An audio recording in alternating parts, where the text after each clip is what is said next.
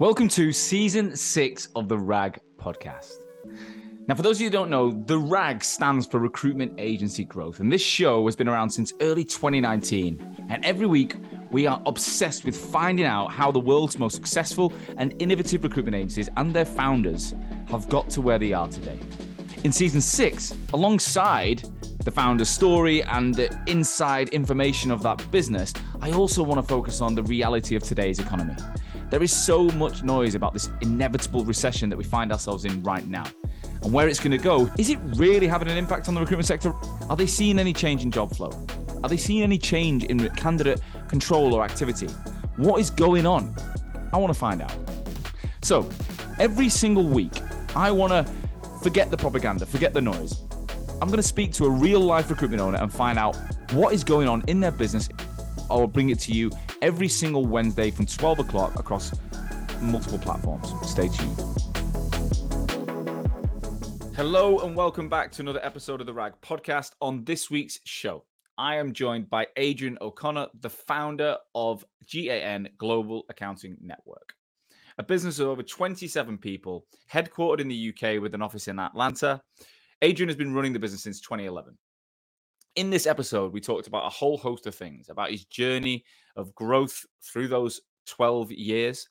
We talked about how he has built a remote-first culture and how he personally now lives in Lisbon in Portugal and runs the business globally from there.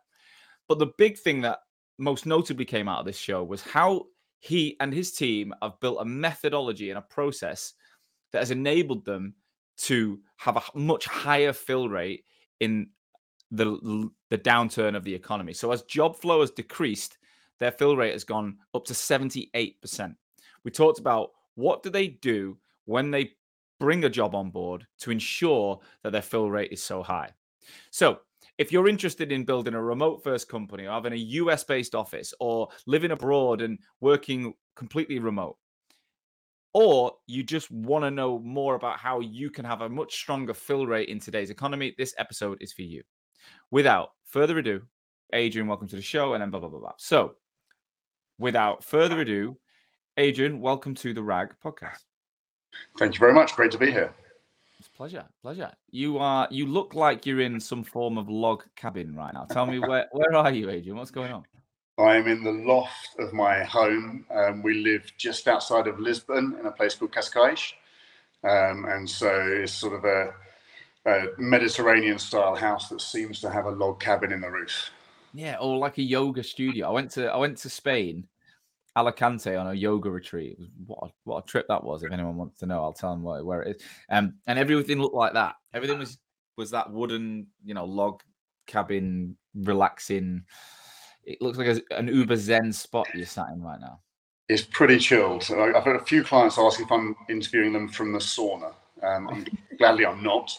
But no, it's a really nice spot. We're about, as I say, 30 minutes from Lisbon, 15 minutes from the beach. It's a nice place to live. But you're not Portuguese, right? No Portuguese connection at all. Do you speak Portuguese now? I'm learning very slowly. Yeah, it's tricky. But if you live in there, you'll get it, won't you? You'll pick it up. Well, my kids are speaking it, so I need to learn in order to be able to understand what they're plotting against me.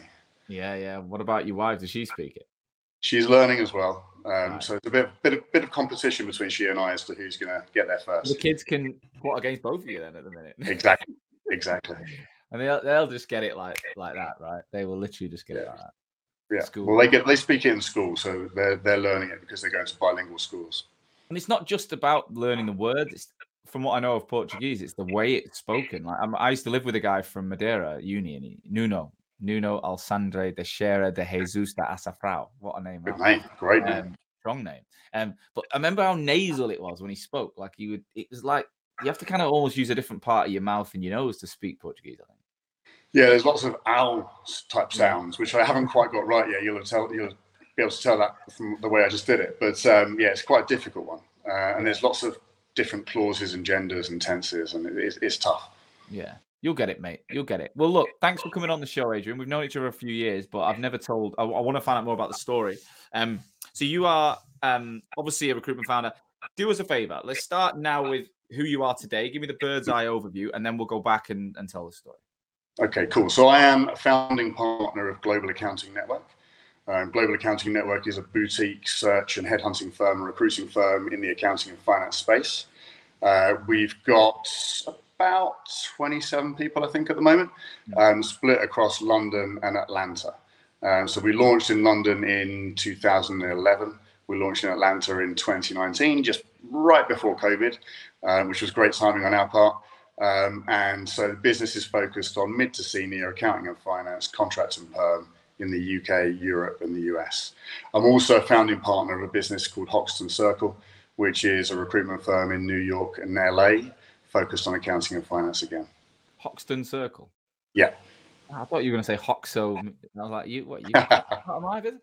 Wow, I didn't know that. Wicked. Well, let's get into it. So looking back at your experience, you worked in recruitment for a while before launching your business. You were at some big players, right? Was it Robert Half and you were also at Goodman Massett? So I started in S3. Right. As so many people that I'm sure have been on the podcast did. It seems to have founded lots and lots of businesses with ex-S3 people. So I joined Real Resourcing, or Real IT as it was then, and I was their 7th employee in the 3rd week. Wow. And so it was proper hardcore sales activity. I think on my first day, I got given a list of 150 contacts and told, phone all of them or don't come back tomorrow. You know, it was just proper sales. Who was the boss then? Is it someone who's well known in the industry? Or? So Sean Wadsworth was the boss. So Sean went on to launch Nigel Frank and Frank Recruitment Group and did really well out of that. So he was the MD of Real IT. He'd been perm director, I think, for Progressive, and then moved across to Real IT. And that was an incredible journey. I mean, we were 7 people when I joined. I think we grew it to about 100 people in the first 4 years. Wow. And because of the growth, they needed to build infrastructure. So if you were doing well, you kept sort of getting grabbed by the collar and thrown into a bigger job. And you're sitting there thinking, well, I've only just learned the job that I'm doing, or I haven't quite learned the job that I'm doing. And they're like, that doesn't matter. Do this one, do this one. And so it was a really good progression. I think, trainee consultant for 6 months.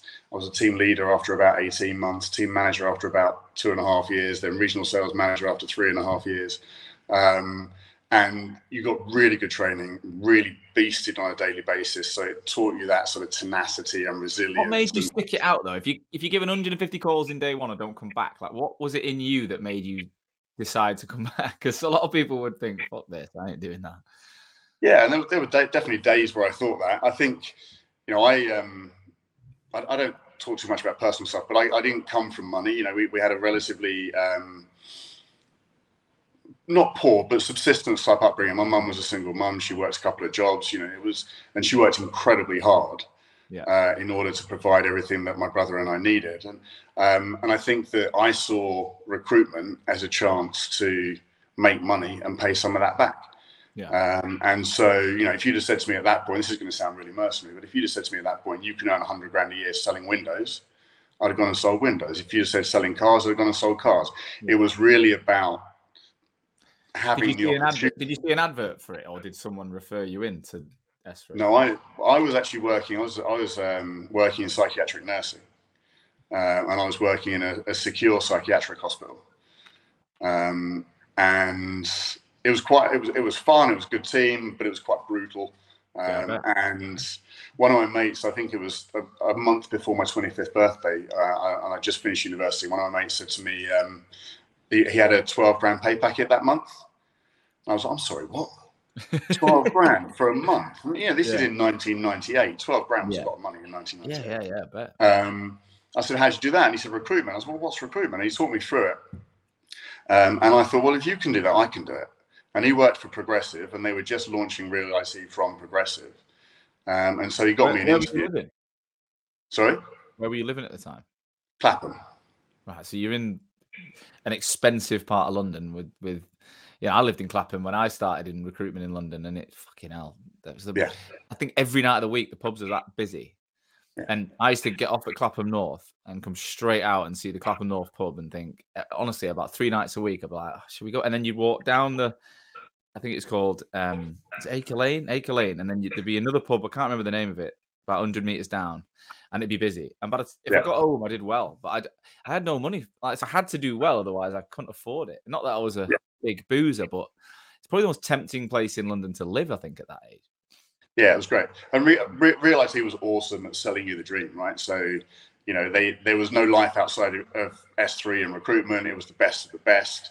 And you made money quickly. The training was really good, and they just got you doing the work, and you made money quickly. And as long as you were making money quickly, you're going to stick it out.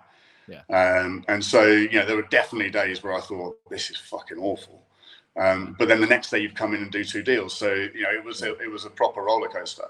What were you recruiting at the time? Oracle database administrators and developers. Wow. Contract or perm? Perm. So I launched the Oracle desk, recruited somebody to work in that with me. Then I launched the project management and business analyst desk and recruited somebody to work in that with me. And it was really good fun. I think Sean was a very, very good leader. He got you properly bought in and beasted you to the point where you were making money. You knew what the recipe was. And we would go out Tuesday night till 2 a.m, Thursday night till 2 a.m, and you're back in work 7:30 the next day. But you did it as a team, and so everybody just absolutely thrived. Most people thrived. It was good. Yeah. And what made you leave there eventually? So we launched Real IT North, and I was the regional manager for that, and we did it just before the .com crash, and then the towers came down, and mate, honestly, 18 months of phoning people that had never heard of you because we're in a brand new region, just as they're all making redundancies, and getting laughed off the phone because you sound like you don't know what's going on in the world, and spent a year and a half making that business profitable, and just needed a break, if I'm honest. After that year and a half, just proving that we could do it, proving we could make it profitable, and I just wanted to get away. So I took a year off and went to Australia. And surfed and dived and got healthy again, and traveled around and had fun, and made some fantastic experiences and fantastic friends, and then came back and got into it again. So you moved around a couple of places before launching your business. Without going into all the jobs, I guess, what was it about the different roles that made you eventually decide you were going to start your own? I think I got to the point where I was unemployable. You just kind of get to the point where somebody sitting above you asking you what you think are stupid questions becomes really frustrating. Yeah. And they know the answer, you know the answer, but you're still having to go through this rigmarole of answering stupid questions every week or month, and that frustrated me. I think having been, I led a decent sized team in Robert Half. I think I got up to like 60 people, and that was a great business. I really had fun there. But you'd get these sort of messages from the US going, hey, we're doing this globally now. And you're looking at it thinking, no, come on, we're really not. That's not going to work in London. And just the point of not having control over things like that got frustrating. And Dave and I that launched Global, we were frustrated with the way that sort of big corporates just put KPIs in place for KPI's sake that negatively impact the staff, the candidates, and the clients. But you've got to show that you're hitting them, just because that's the sort of corporate message. And we figured we can do better than this. Yeah. Let's get rid of all of that corporate bullshit, and just start a business that does the right things for the right reasons, and see what we can do. I mean, the idea was never world domination. We don't want to be a Robert Half or a Michael Page. We want to do a small-ish growth business that does a great job for candidates and clients, that we have fun running, and that we're proud of. And it's been an interesting journey. And that is one of the reasons, again, why I love these episodes of different mindsets. Like, I do interview people that want to grow the biggest firm in the world, or the fastest growing, or sell for 100 million. But then equally, I love everyone's got their own version of success and happiness. And I think it's important to show my responsibility is to show that there's more than, it's not, growth doesn't always mean the same thing to different people, despite the name, the Recruitment Agency Growth Podcast. So let's go back to the start then. So 2011, you launched it. Yes. What did you take some time out before? Did you go straight in? Take us back to that time of your life. No, so we went straight in. So I finished at Penta, I think, on the second week of September, and we started the business in the third week of September. Right.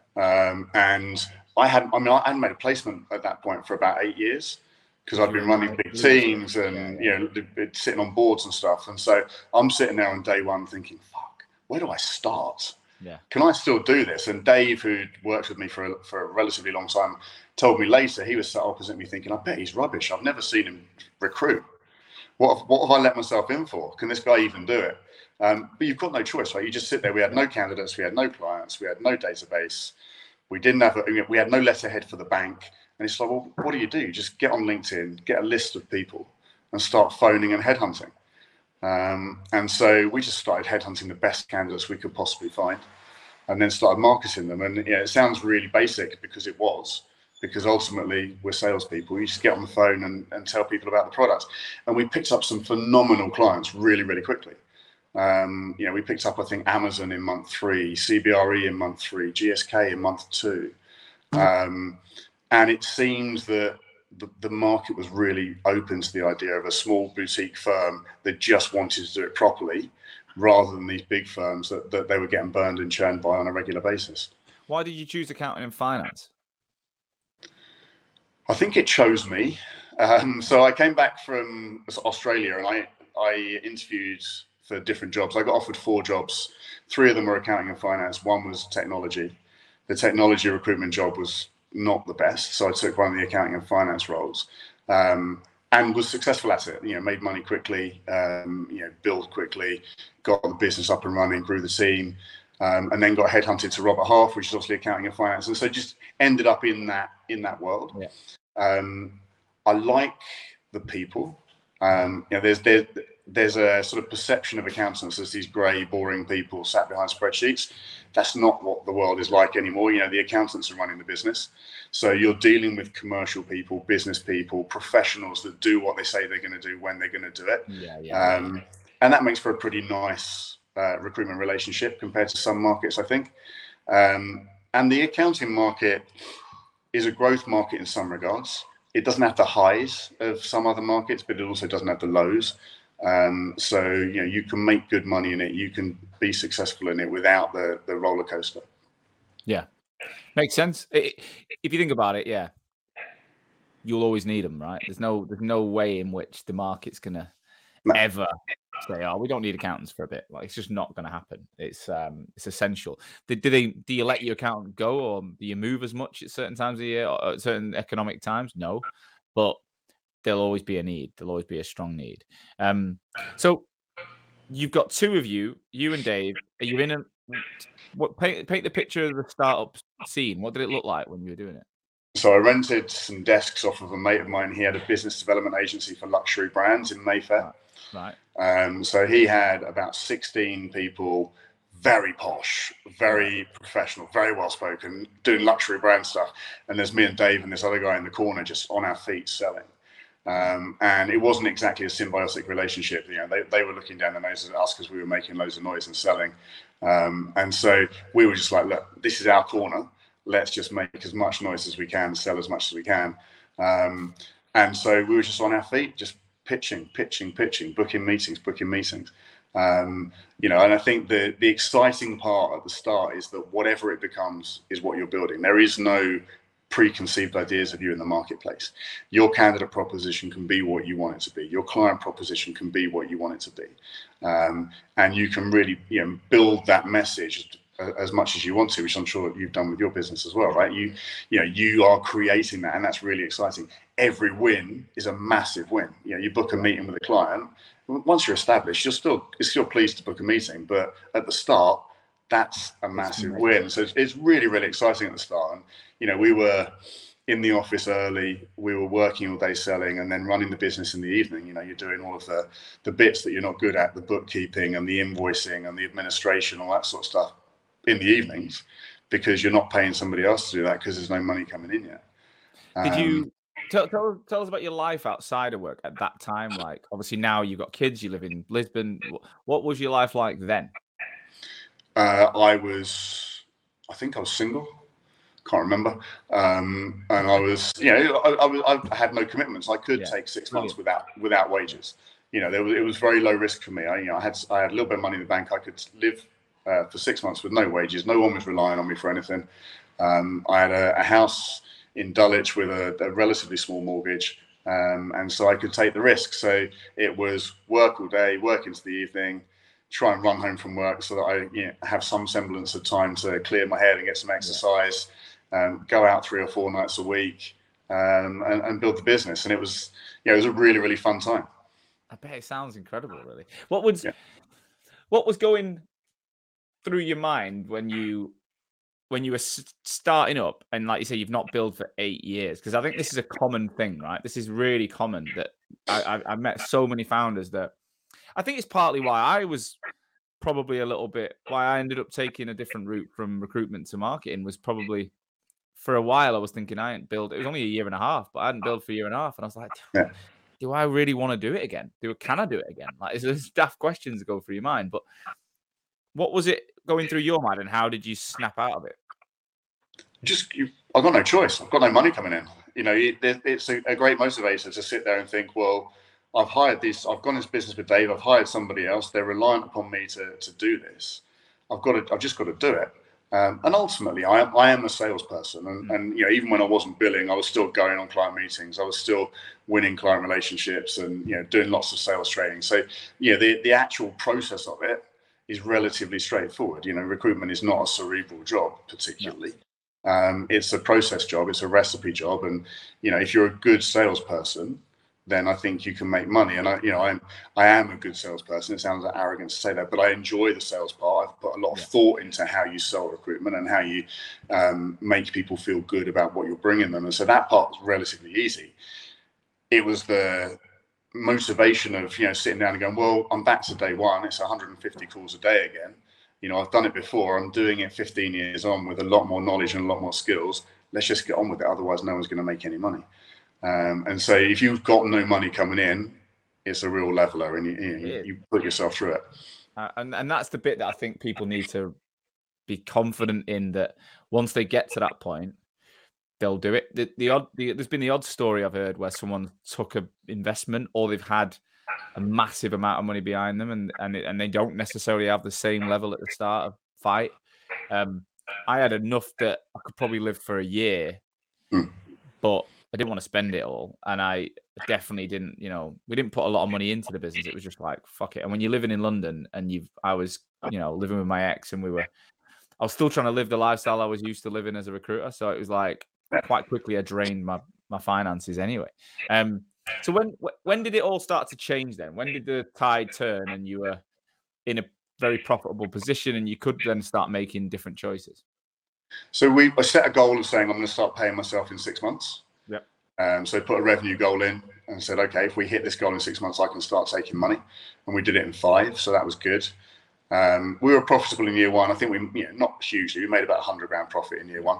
But 100 grand profit versus 100 grand loss is more than a 200 grand difference. Yeah. And so that was good, and that gave us the money to invest in growing the team and stuff. And I made it sound earlier like we hadn't grown the business. We grew relatively successfully. We had 100% growth in year 2. So we did $750,000 in year 1. We did 1.5 million in year 2, 2.25 in year 3. And so it was steady growth. Very good. Very good. And how many people did you hire in those first couple of years? So we got up to 7 people, I think, in year 3. The growth plan was always to be circumspect. We never wanted to be in a situation where we'd over-recruited and we're having to let people go because of our mistake. We always want, if we're bringing people in, it's because we know it's sustainable growth, and provided they do what they need to do, we can sustain their position and develop them. And so we always took people on cautiously. We never wanted to let people go because of either economic conditions or performance of the business. So we invested in headcount. I think we were 3 on day 1. We got to 5 or 6 at the end of year 1. We got to 7 or 8 at the end of year 2. We got up to about 25 people, I think, pre-COVID. Right. And that was 3 or 4 people in the US and the rest in the UK. We didn't let anybody go through COVID, so we protected everybody's jobs. That was a big commitment we made to people at the start. We took advantage of some of the schemes and stuff, but we maintained everybody's jobs and protected everybody. And then saw a bit of attrition post-COVID, and we're back up to around 27, 28. So headcount growth has never been huge. It's always been circumspect, but the performance of the business has always been strong. Are you spending hours on LinkedIn and cold outreach and want more business coming to you over your competition? Well, if you're the founder or leader of a recruitment agency, here's what we can do for you. At Hoxo, we'll give you the training, support, and resources to take you from what I call an offline recruiter, reliant on posting jobs and sending in mails, to open up new customers, ultimately looking like every other recruiter on LinkedIn, to being an online recruiter, being seen by over 25,000 relevant people, driving a 200% minimum increase in engagement on your profile, and seeing daily lead lists from LinkedIn that you can follow up with in 6 weeks' time. And if you don't perform, you don't pay. Now, why can we make such a bold, results-driven promise like this? Well, it's simple. There's 2 reasons. Firstly, whilst I've been building the RAG podcast, we've actually done what we say we'll do for our clients. In less than 2 years, we actually built a business generating from 0 to over 1 million views per month on LinkedIn, leading to multi-million pound revenues with a sales team of me plus 2 people, without making a single outbound cold call. Second is our track record.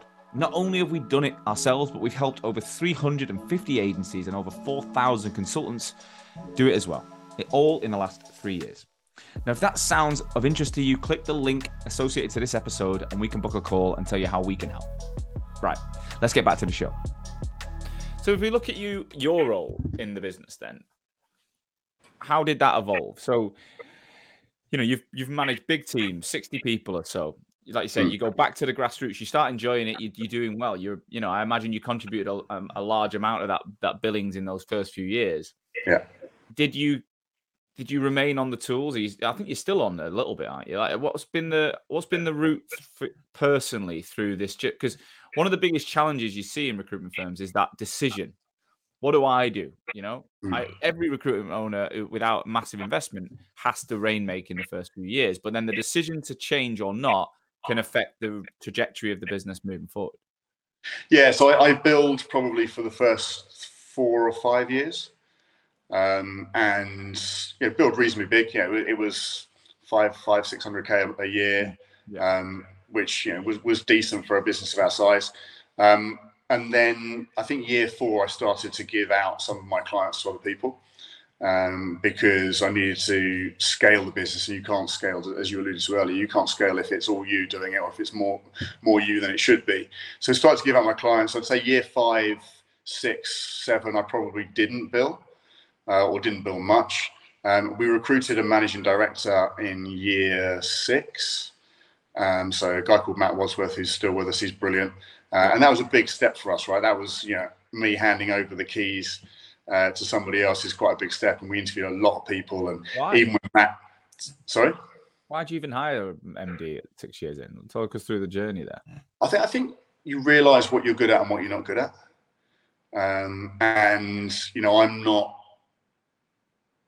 I'm not the management person. I don't manage process very well. I don't manage detail very well. I'm a salesperson. I love the strategy side. I love the people side. And so I wanted somebody who complemented that side of my skill set with the bits that I'm not good at.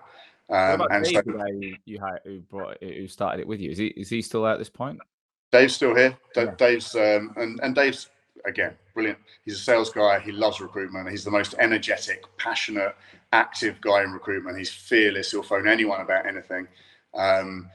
But I'm not speaking out of turn when I say he is not a manager of people, and he has no desire to. What were the symptoms then? So let's go to that, like year 5, 6 then. Tell us, how many people did you have, and what were the symptoms that perhaps you weren't? I mean, yourself, but you have been a 60-person team leader, so you've done it. So what are the symptoms that made you realize that maybe you should focus in a different area and bring someone in to take over this part of the job? So I think you get to a point where the business is too big to not have processes, so to not have robust, strong processes.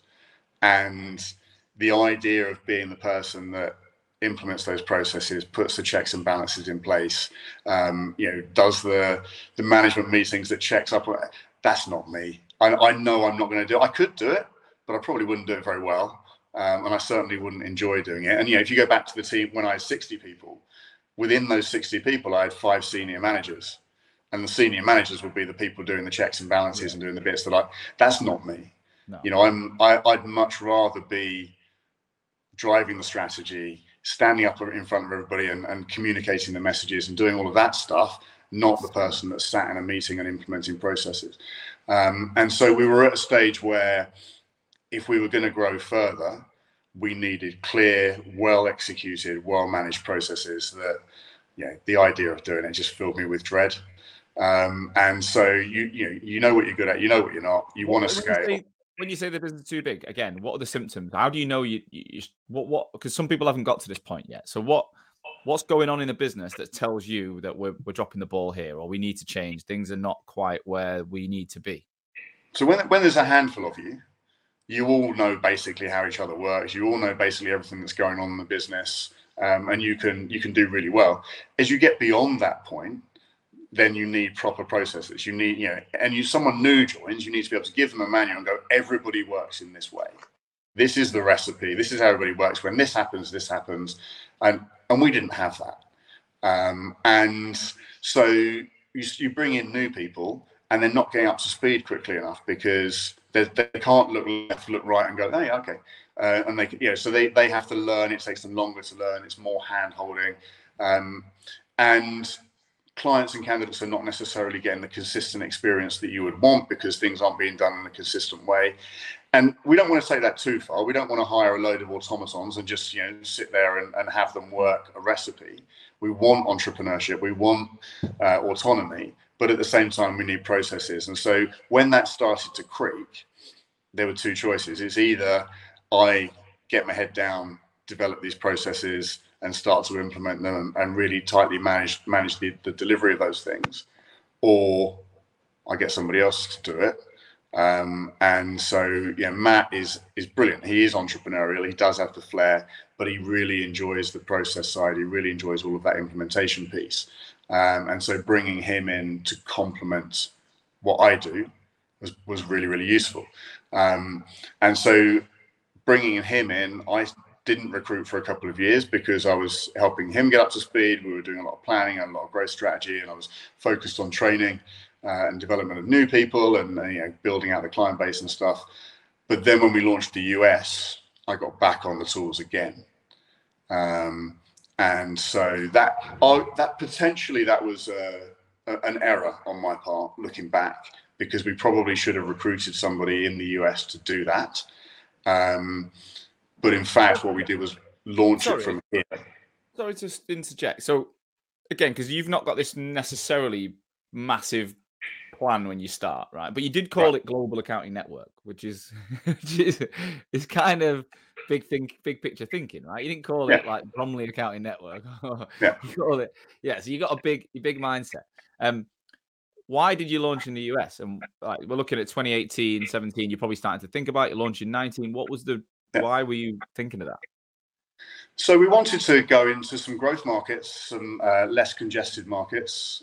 There were at that time fewer recruitment companies in the US than there are in the UK. It still is now, yeah. Yeah, so that's a staggering statistic when you think the market is 4 or 5 times the size, right? Yeah. Now, that doesn't mean there are fewer recruiters. There are more recruiters, but they're working for big companies. The proliferation of big companies is far higher. And I think at one point, Robert Half in the accounting and finance world had a 40% market share in the US. Now, that creates a massive opportunity because, what we saw over here when we were pitching against the big companies is that oftentimes people use the big companies because they feel they have to, because those people are ubiquitous. But the business model of the big companies, as we saw when we worked there, isn't always as good as it could be, in my opinion. So we saw it as an opportunity to launch a boutique firm and solve some of those problems again. We looked at some of the less well-trodden paths. So we didn't look at New York, LA, San Francisco, Seattle, Washington, because those markets are as congested or almost as congested as London. We thought, right, there's loads of money in some of these secondary markets and there's much less competition. If we're going to invest £1, where can we invest that £1 to get a better return? London's expensive, it's congested, it's a bit of a Me Too industry at times in London. So we looked at the US, margins are higher. And so we looked at Atlanta, Nashville, Austin, Houston, Dallas, Charlotte, and Raleigh, because we wanted to look exclusively across the South, and settled on Atlanta. Right, beautiful place, I believe. I've flown in a few times, but never actually got out the airport in Atlanta. The world's busiest and most efficient airport is what they tell you while you're waiting an hour for your bag. I know.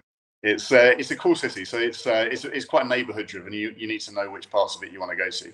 But it's got a really cool atmosphere to it. We put the office in a big converted warehouse. The first 2 floors of restaurants and bars and shops. The rest are offices and apartments.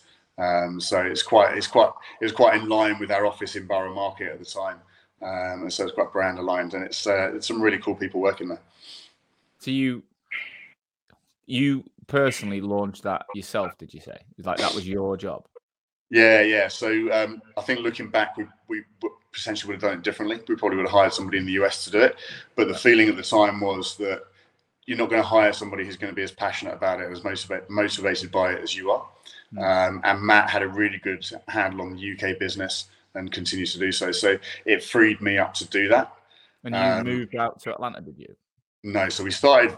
That was the plan originally, but it was myself and another guy, basically back to day one again. Just sat at a desk working from midday until 10 p.m. In the UK, phoning people in the US and pitching. So it was literally back to almost day one of Global Accounting Network, except that we had to put on American accents to get past the automated switchboards because otherwise they wouldn't recognise what you're saying. Wow, that's ridiculous. Yeah, they have an automated switchboard, so you couldn't even get in via a gatekeeper over there. No. But you do get put through. But we spent about 6 months just pitching our hearts out. We did deals. I think month 3, started making regular placements in month 5, and then about month 8 or 9, COVID hit.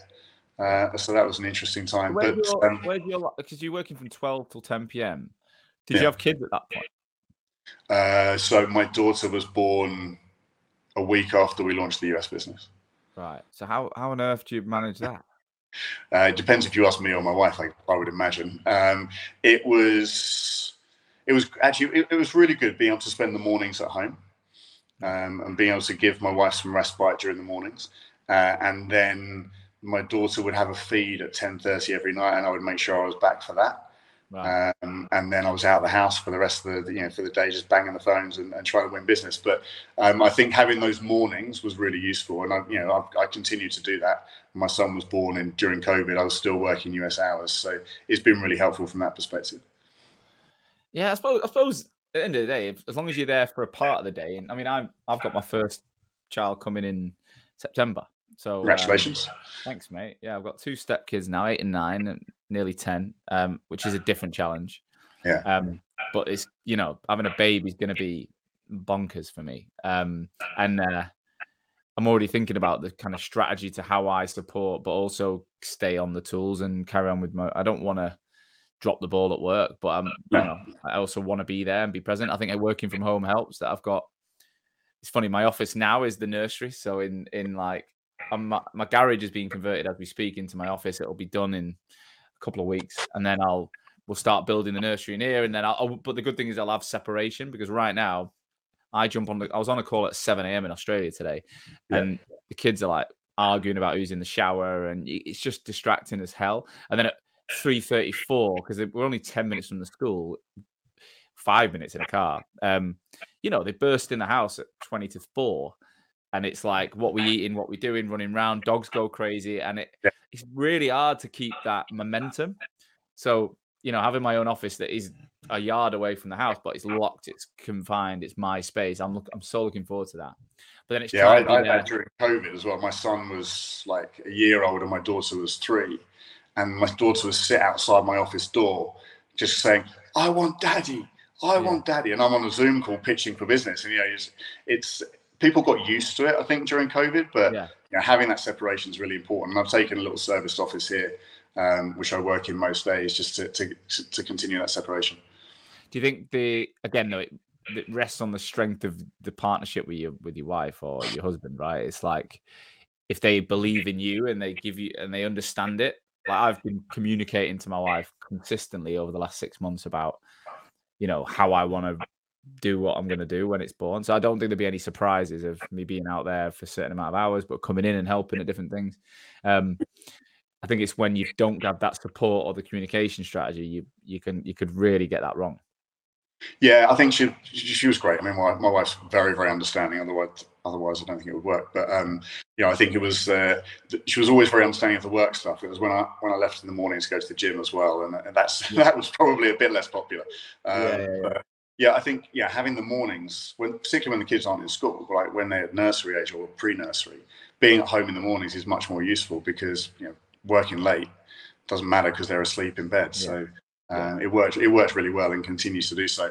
And I was really lucky because I got to spend extra time with them that most dads don't get. If you're at work from 8 in the morning till 7 at night, you miss the whole day with your kids, whereas I was getting the mornings with them every day.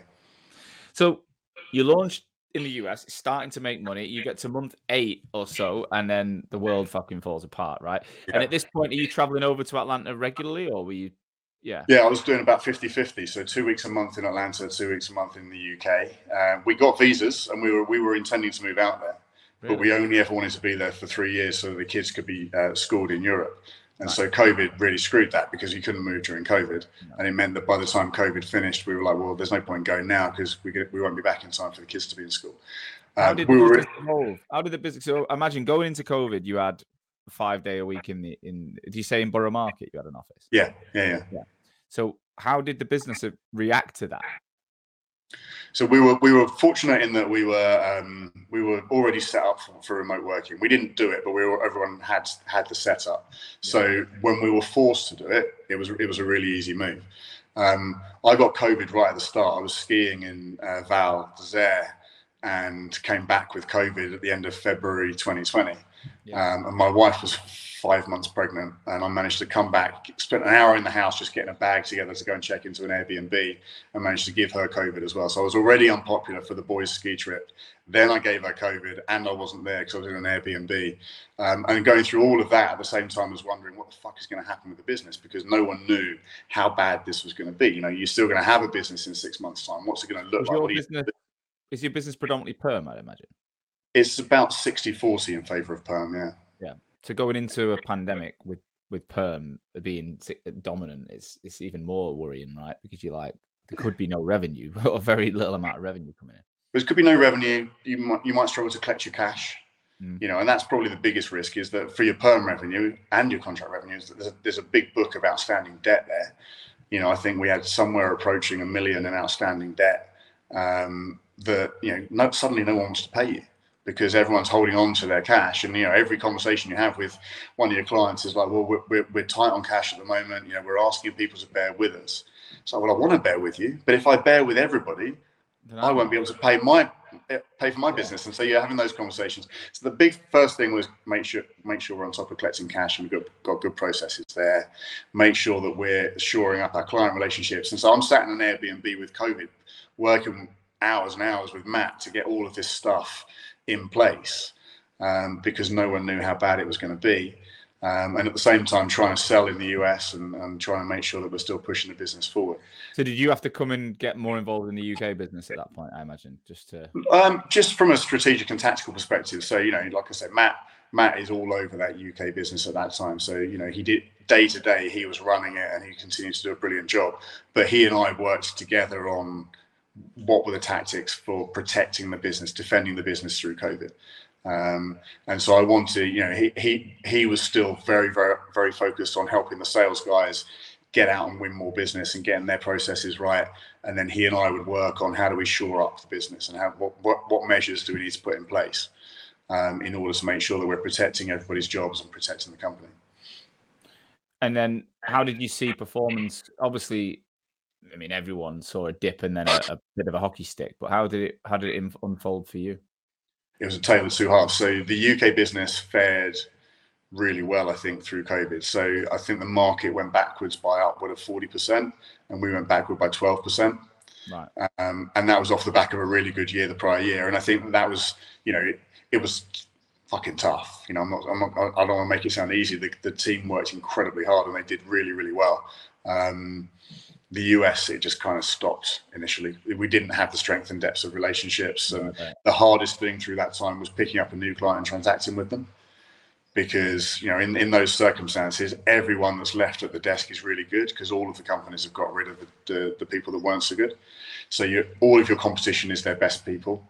They're all really hungry to protect their relationships. They're all defending their relationships like crazy. And you're pitching going, well, I know you don't know me, but you should probably give me some business now.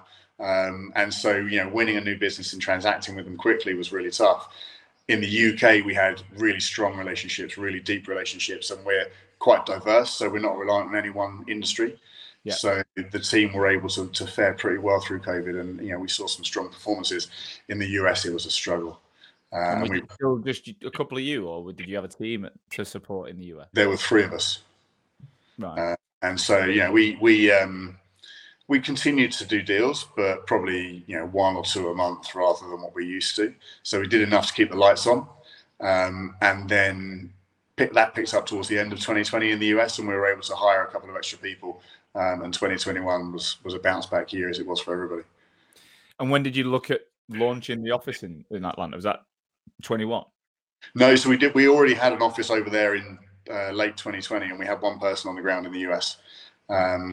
We grew that to 2 people on the ground in the US just before COVID, and so we had people over there, but they were new, and so new people trying to make money in COVID was just nigh on impossible.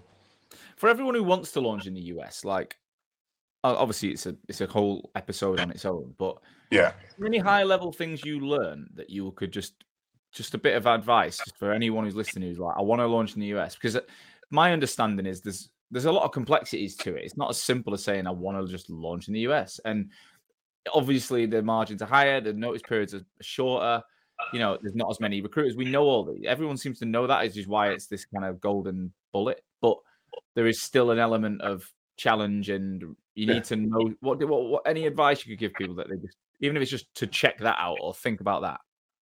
It's always going to be harder than you think it's going to be.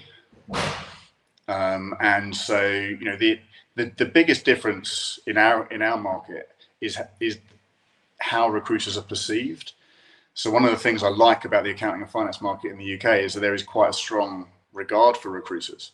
It's a professional industry working with professionals, and you're regarded pretty well and treated pretty well compared to some other industries. That's not the same in the US. It's a very transactional approach to recruitment. Right. And so, they don't expect necessarily to meet you. Yeah.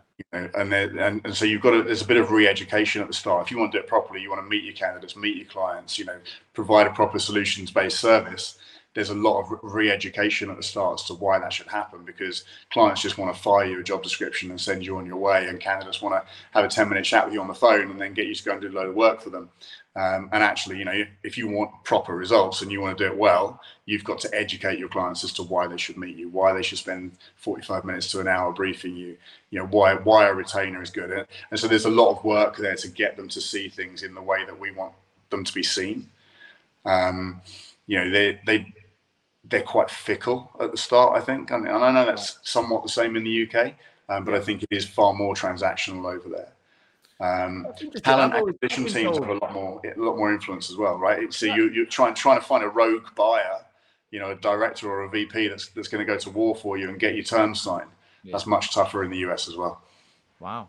See, I've been told by other people like that recruiting is such a higher brow role in America than it is here. Like, classic recruitment agencies here can be classed as, salespeople like car sales, whereas over there it's a more professional, well-respected role. So you kind of challenge that notion. Yeah, I don't think that's. I haven't seen that. I think that maybe it's our market, maybe it's the South. Maybe. But I think that they're just. It's an arm's length transactional relationship, predominantly. Certainly with clients that are used to dealing with the bigger recruitment firms, and you've got to educate them as to why it shouldn't be like that. Has that paid off though? Going in there with a UK based mindset, UK based process, like ultimately you could be a bit slower than they expect because you want to meet them, you want to meet your candidates. You're talking about a much more thorough process. Has that paid off in terms of you're beating the competition that aren't doing it? You're providing a better service. It pays off in loyalty, right? So it's a harder battle to get them to do it, but once they do it every time.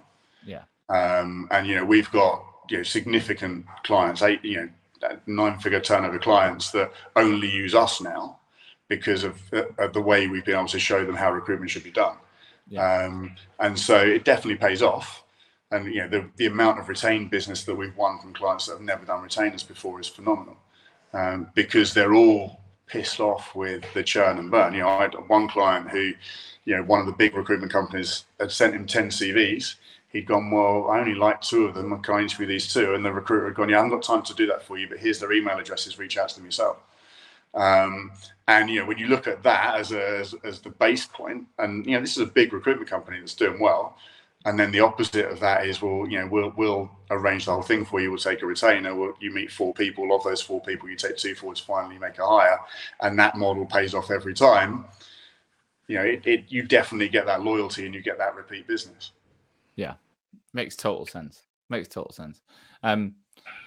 So we're coming out of the pandemic, and we're only like a couple of years ago, right? And you said there's no point now in going to the US because of the kids.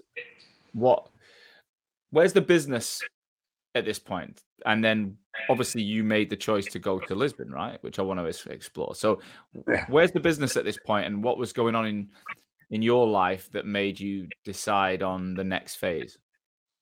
So the business was, so we're talking about the 2021, the business was 5 people, I think, in the US. Right. And probably back up to 14, 15 people in the UK. We were doing well. Revenue was good, profit was good. The UK business was seeing growth. The US business was seeing growth, but the US business was too heavily reliant upon me. So we're kind of in the US business, we're back to where we were 2014, 15 in the UK, right? I'm doing 500 or 600 grand a year. Yeah. That's 50% of the overall billings for the US business. I need to divest some of that, get the team taking on some more of the growth, take a step back from the billing to some degree, and make the business scalable again. So still running it from here, still selling from here. But at that point, I'm probably only selling to 3 or 4 clients myself, and they're clients that use us because of me. And I'm still doing 500 or 600 grand, but it's just with 3 or 4 clients. Start to give out the rest of my clients to other people so that they can see some growth as well, and recruit some headcount. And then about the end of 2021, promoted Matt to look after the US as MD of UK and US as well, so that I could focus on the business rather than in the business. So say that again. So you promoted Matt to look over the US as well? Yeah. Right. So what was he showing that made you believe he could take that on? So he built his infrastructure in the UK really well. So we've got good leadership in the UK business reporting into Matt, which gives him the ability to step away from that a little bit. He needs to be less hands-on in that. And then for the US business to scale, well, we're in the same position we were in the UK business when we recruited him, right? We need the processes, we need all the bits that I hadn't done. So you're basically brilliant at getting it going, and then you want. Yeah, I mean, the way I think Matt described it is, I have the ideas and get things off the ground, and then he, makes them good. So, I definitely, I love the ideas, I love the strategy, I love the planning, I love getting things off the ground. I'm happy to get on the phone and sell and lead by example. Yeah. As soon as it becomes about, putting structure and stuff in place, I'm like, no, let me launch the next thing. Yeah. It's a really healthy relationship, though. It's a really healthy. And where does Dave sit? Is he still in that UK business billing? What's Dave's role? Yeah, so Dave's like I said to you before, he's the most enthusiastic, most active, most positive man in recruitment. He did 300 grand in Q1. Wow. On a perm desk, which is just phenomenal. And the guy is just a machine. And he's a great sounding board. He's on the board. He sits in the board meetings. He looks at things totally differently from me, which is always why he and I have bounced off each other really well. And so, he's a great third partner with Matt and I. That's amazing. And you are, like you say, you are very different. So you bring Matt in. What can you remember when it was that Matt took over that US business?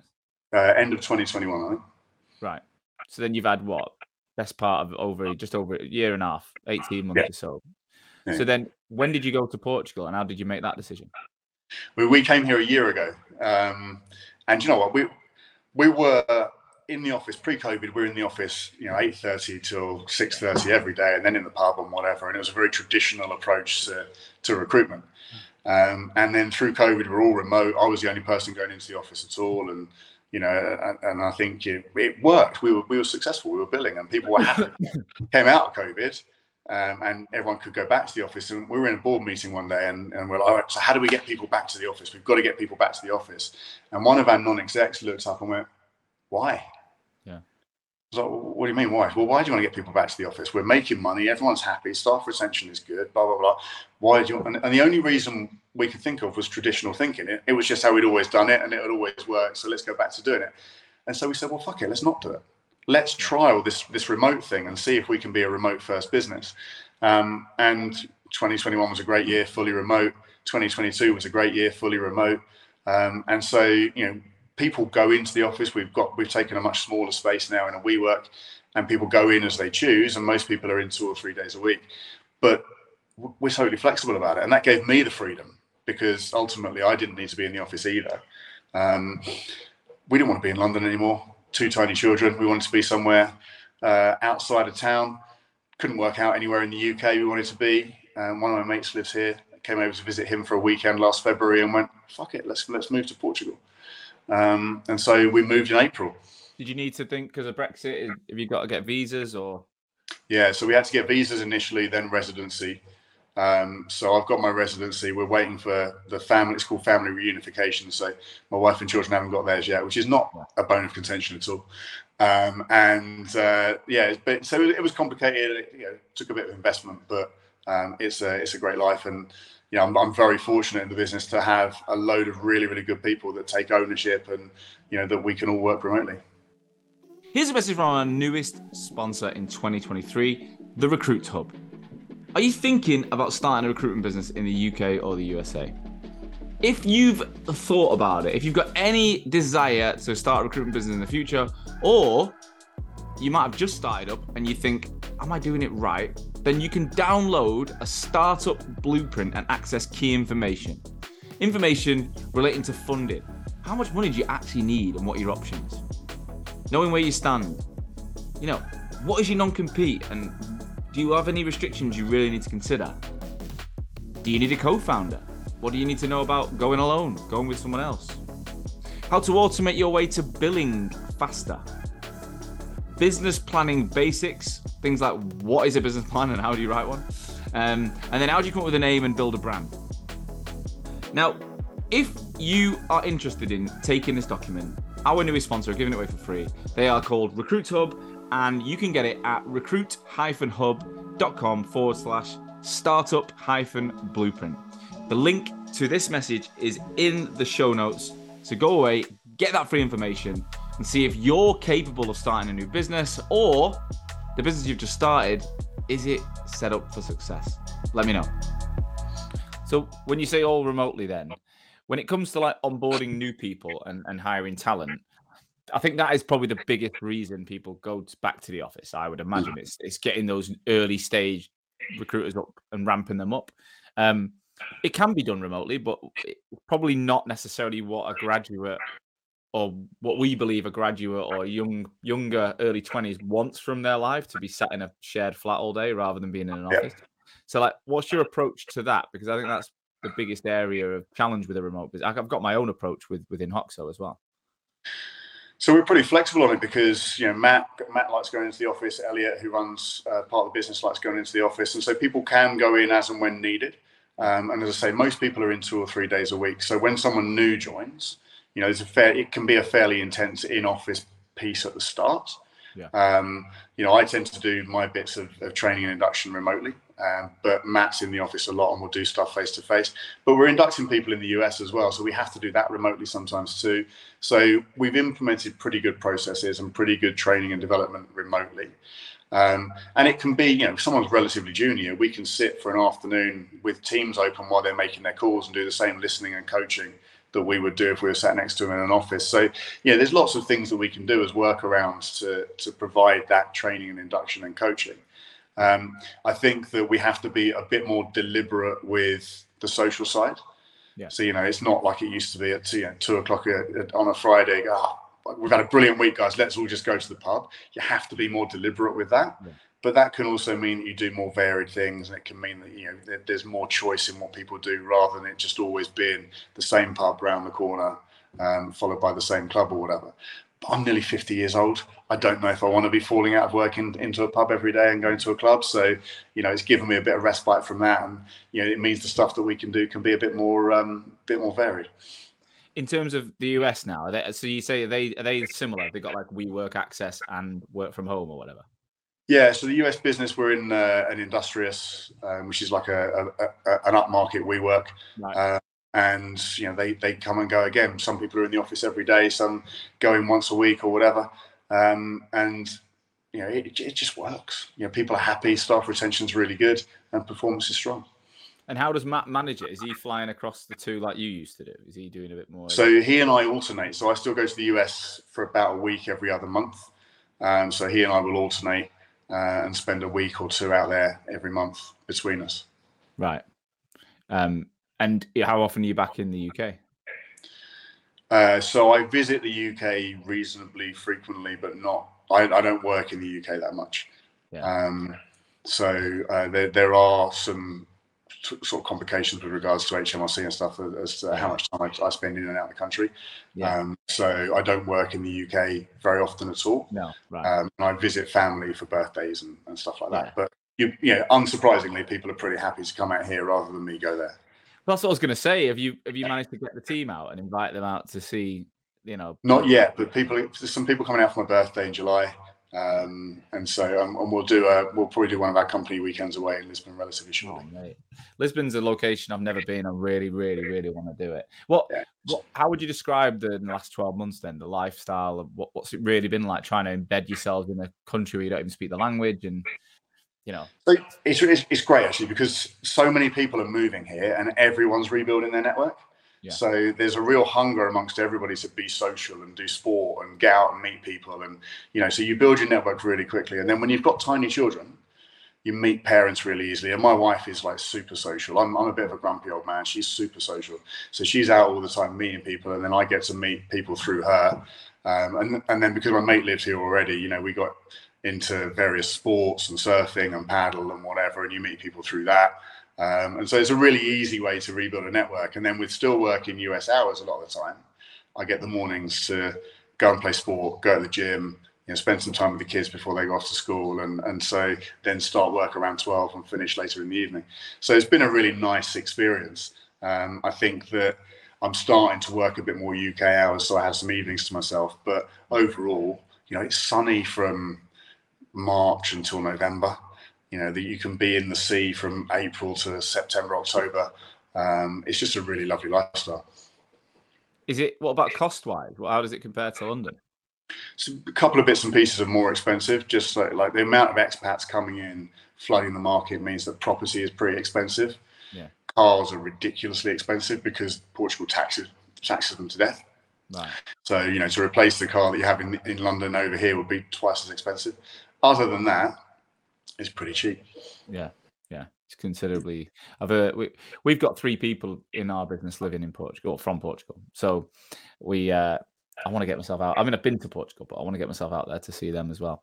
What I love about what you said it from the very beginning. You never had the ambition to be a Robert Half. Like, it was never part of the journey to do that. But you have built a global business with that.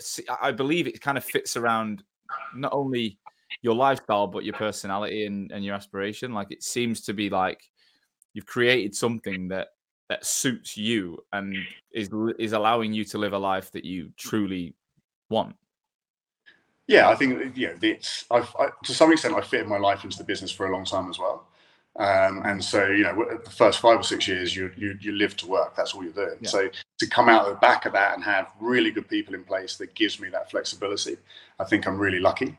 I think some of that has been by design, some of that has been, by luck or sort of amorphous, but it's all about having the right people in the right places to enable everybody to live the life that they want. And I think that, we're a very flexible, entrepreneurial, autonomous company, and people can fit in around their lives. We just hired somebody who's got a 9-month-old baby, and she's balancing having that baby, working, being remote, coming into the office.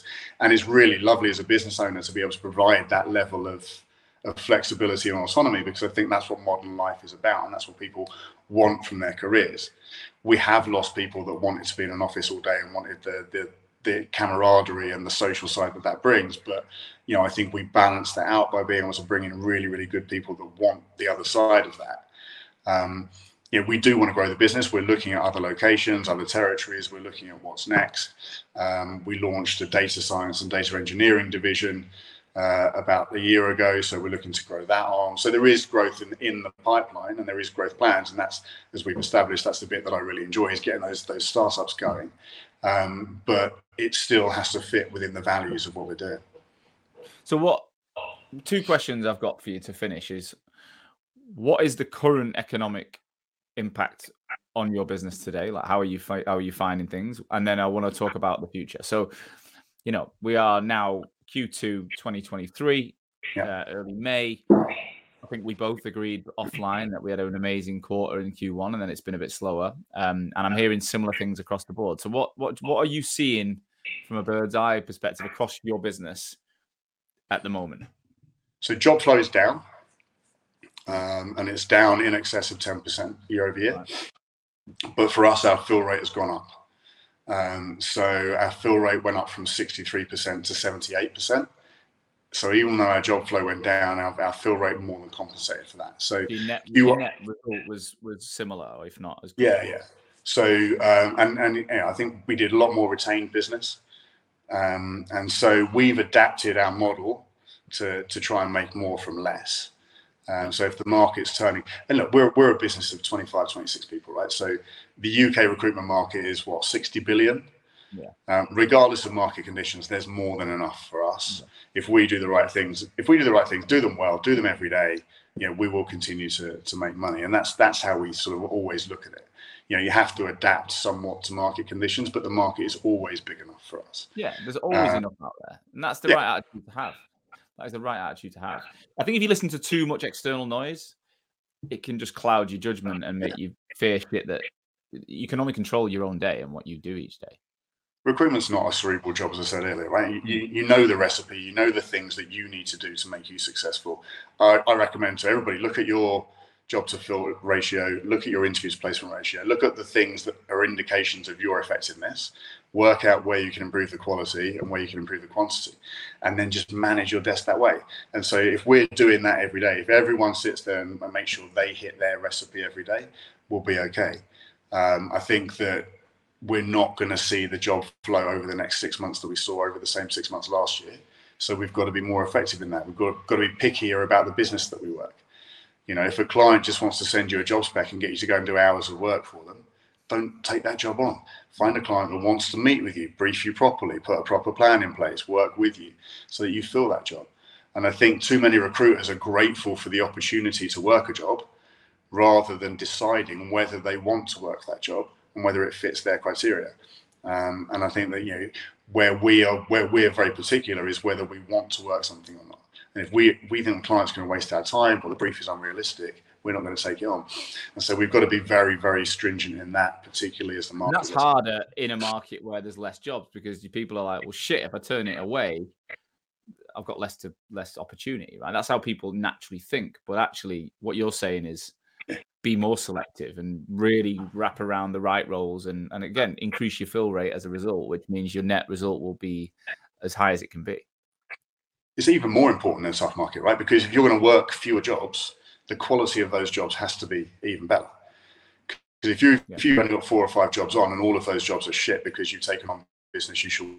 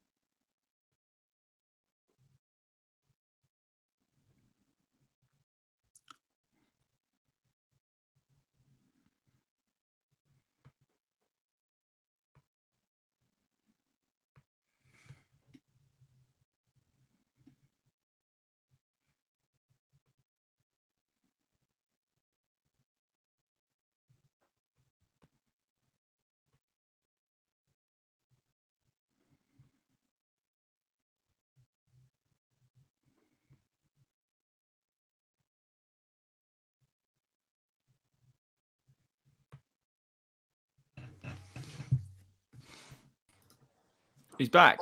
Sorry, buddy, not sure what happened there. Are you on your computer this time? No. Is it still on your phone?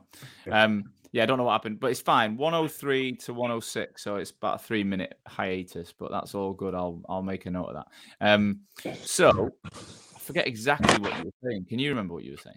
Yeah, so I was talking about needing better quality jobs in a tougher market, and let's just go back to that then. So you remember you said you need to be even more, you need to be even more selective, basically. So start there, and we'll just cut that back.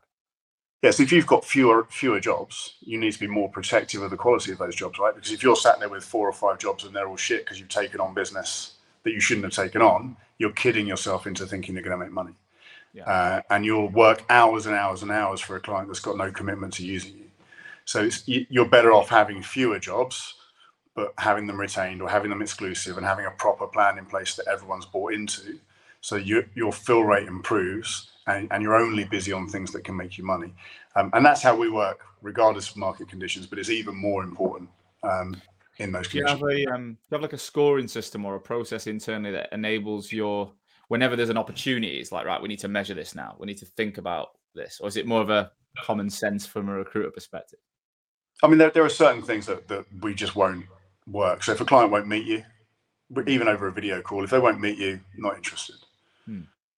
So if someone won't spend enough time briefing you on a role, helping you understand what they need, why they need it, what the challenges are so that you can sell it to the best candidates, if they won't put a proper plan in place to work with you, then don't waste your time. No. Because it's really easy for a client to give you 5 minutes over the phone and send you a job spec. There's no commitment from them. You're going to go and spend hours sourcing, screening, and finding them people. And all they've done is really get you off the phone with a job description. And so, for us, they've got to meet you. You've got to take a proper briefing. You've got to feel like there's a plan in place. You've got to have agreed terms. If you haven't agreed terms up front, not interested. We're not going to get to the end of a process and then find that they want to pay us a ridiculous fee or, don't want to pay us for 6 months or want a 12-month rebate or whatever. So all of those things have to be done up front to make us feel like there's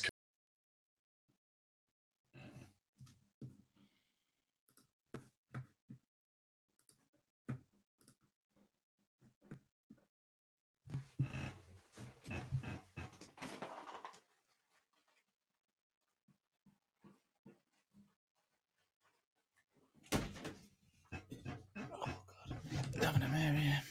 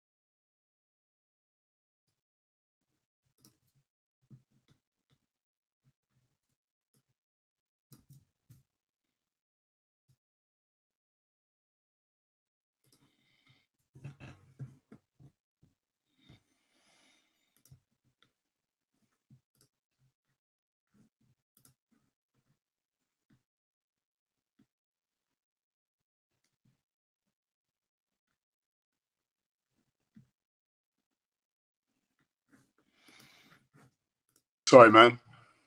Is it what's going on? Is it your phone? Someone phoning you or something? No, it's Wi-Fi, I think.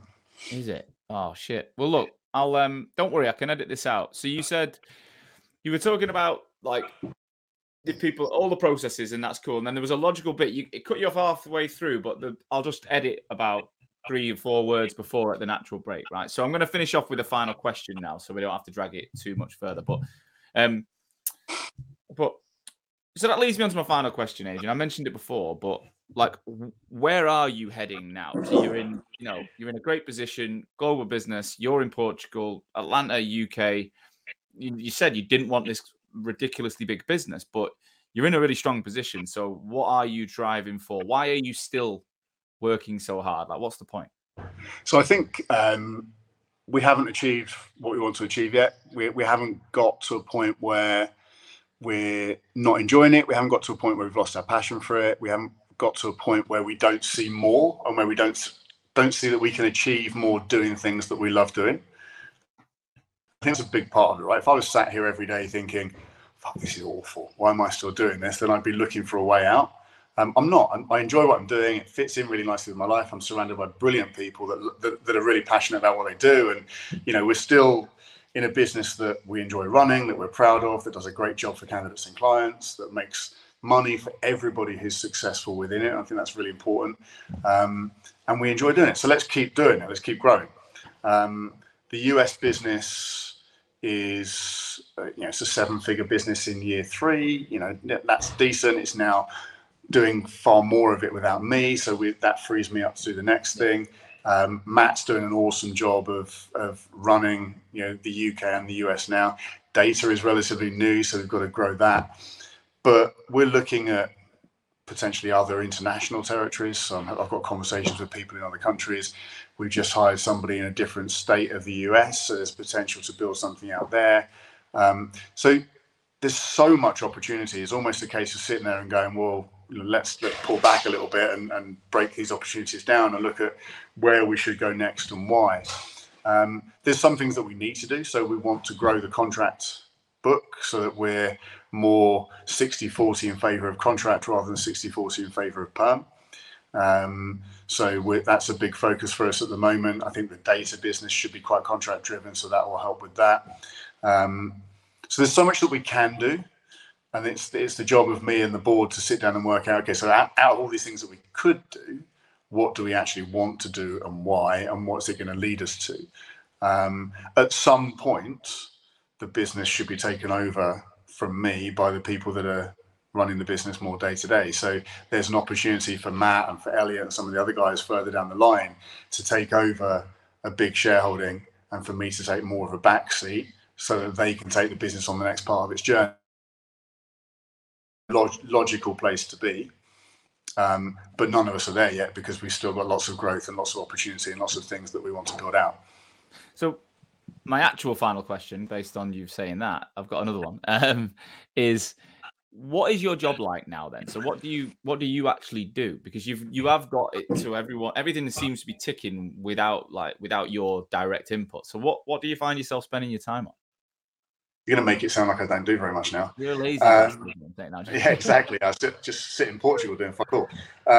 So I have peaks and troughs of being on the tools, right? So January, I had 5 or 6 people all come to me with retained assignments. And so suddenly you're like, well, all right, I'm going to be busy again for a while. And so don't see much of the kids at that point and, working late into the night. So I still do that. And that generates a decent amount of income for the business. Mm-hmm. Matt and I still work very closely on the strategy and where we're trying to get to. So lots of work over the last 3 months on the next 3-year plan. So what territories, what markets, how do we grow contracts, all the strategy. So he and I will work on the strategy together. We'll work on the tactics together, and then he's very good at implementing it. And I assist where needed. So there's lots of work around that. I still do a lot of training. So I said to you earlier, I'm a salesperson at heart. I love being a salesperson. I don't think we should ever apologize for that. No, me neither. I think the only reason people have a bad impression of salespeople is if they're selling in the wrong way or they're selling them something that's not right. Yeah.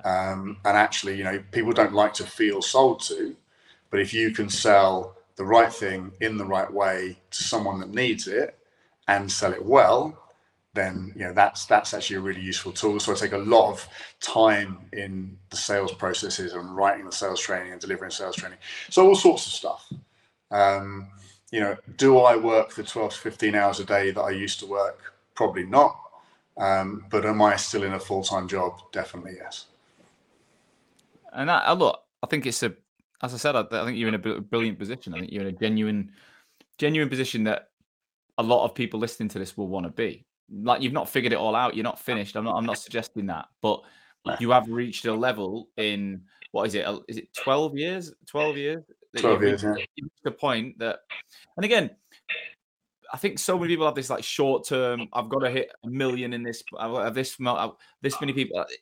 When you just elongate that time frame and say, well, actually, we want to get there, but we're not necessarily worried about whether we get there this year or next year or within 3 months or 6 months. I think a lot can be done, and you're testament to that. Yeah, you always start the business thinking, we're going to sell it in 5 years, we're going to be millionaires in 5 years and whatever. And how many people actually do that, right? So, did we achieve what we thought we'd achieve as quickly as we thought we'd achieve it? No. But 80% of UK recruitment companies never get past 1 million in net fee income. No. And we did that in year 2. So am I proud of what we've done? Yes. Do I think we've made a shitload of mistakes along the way and we could be further along?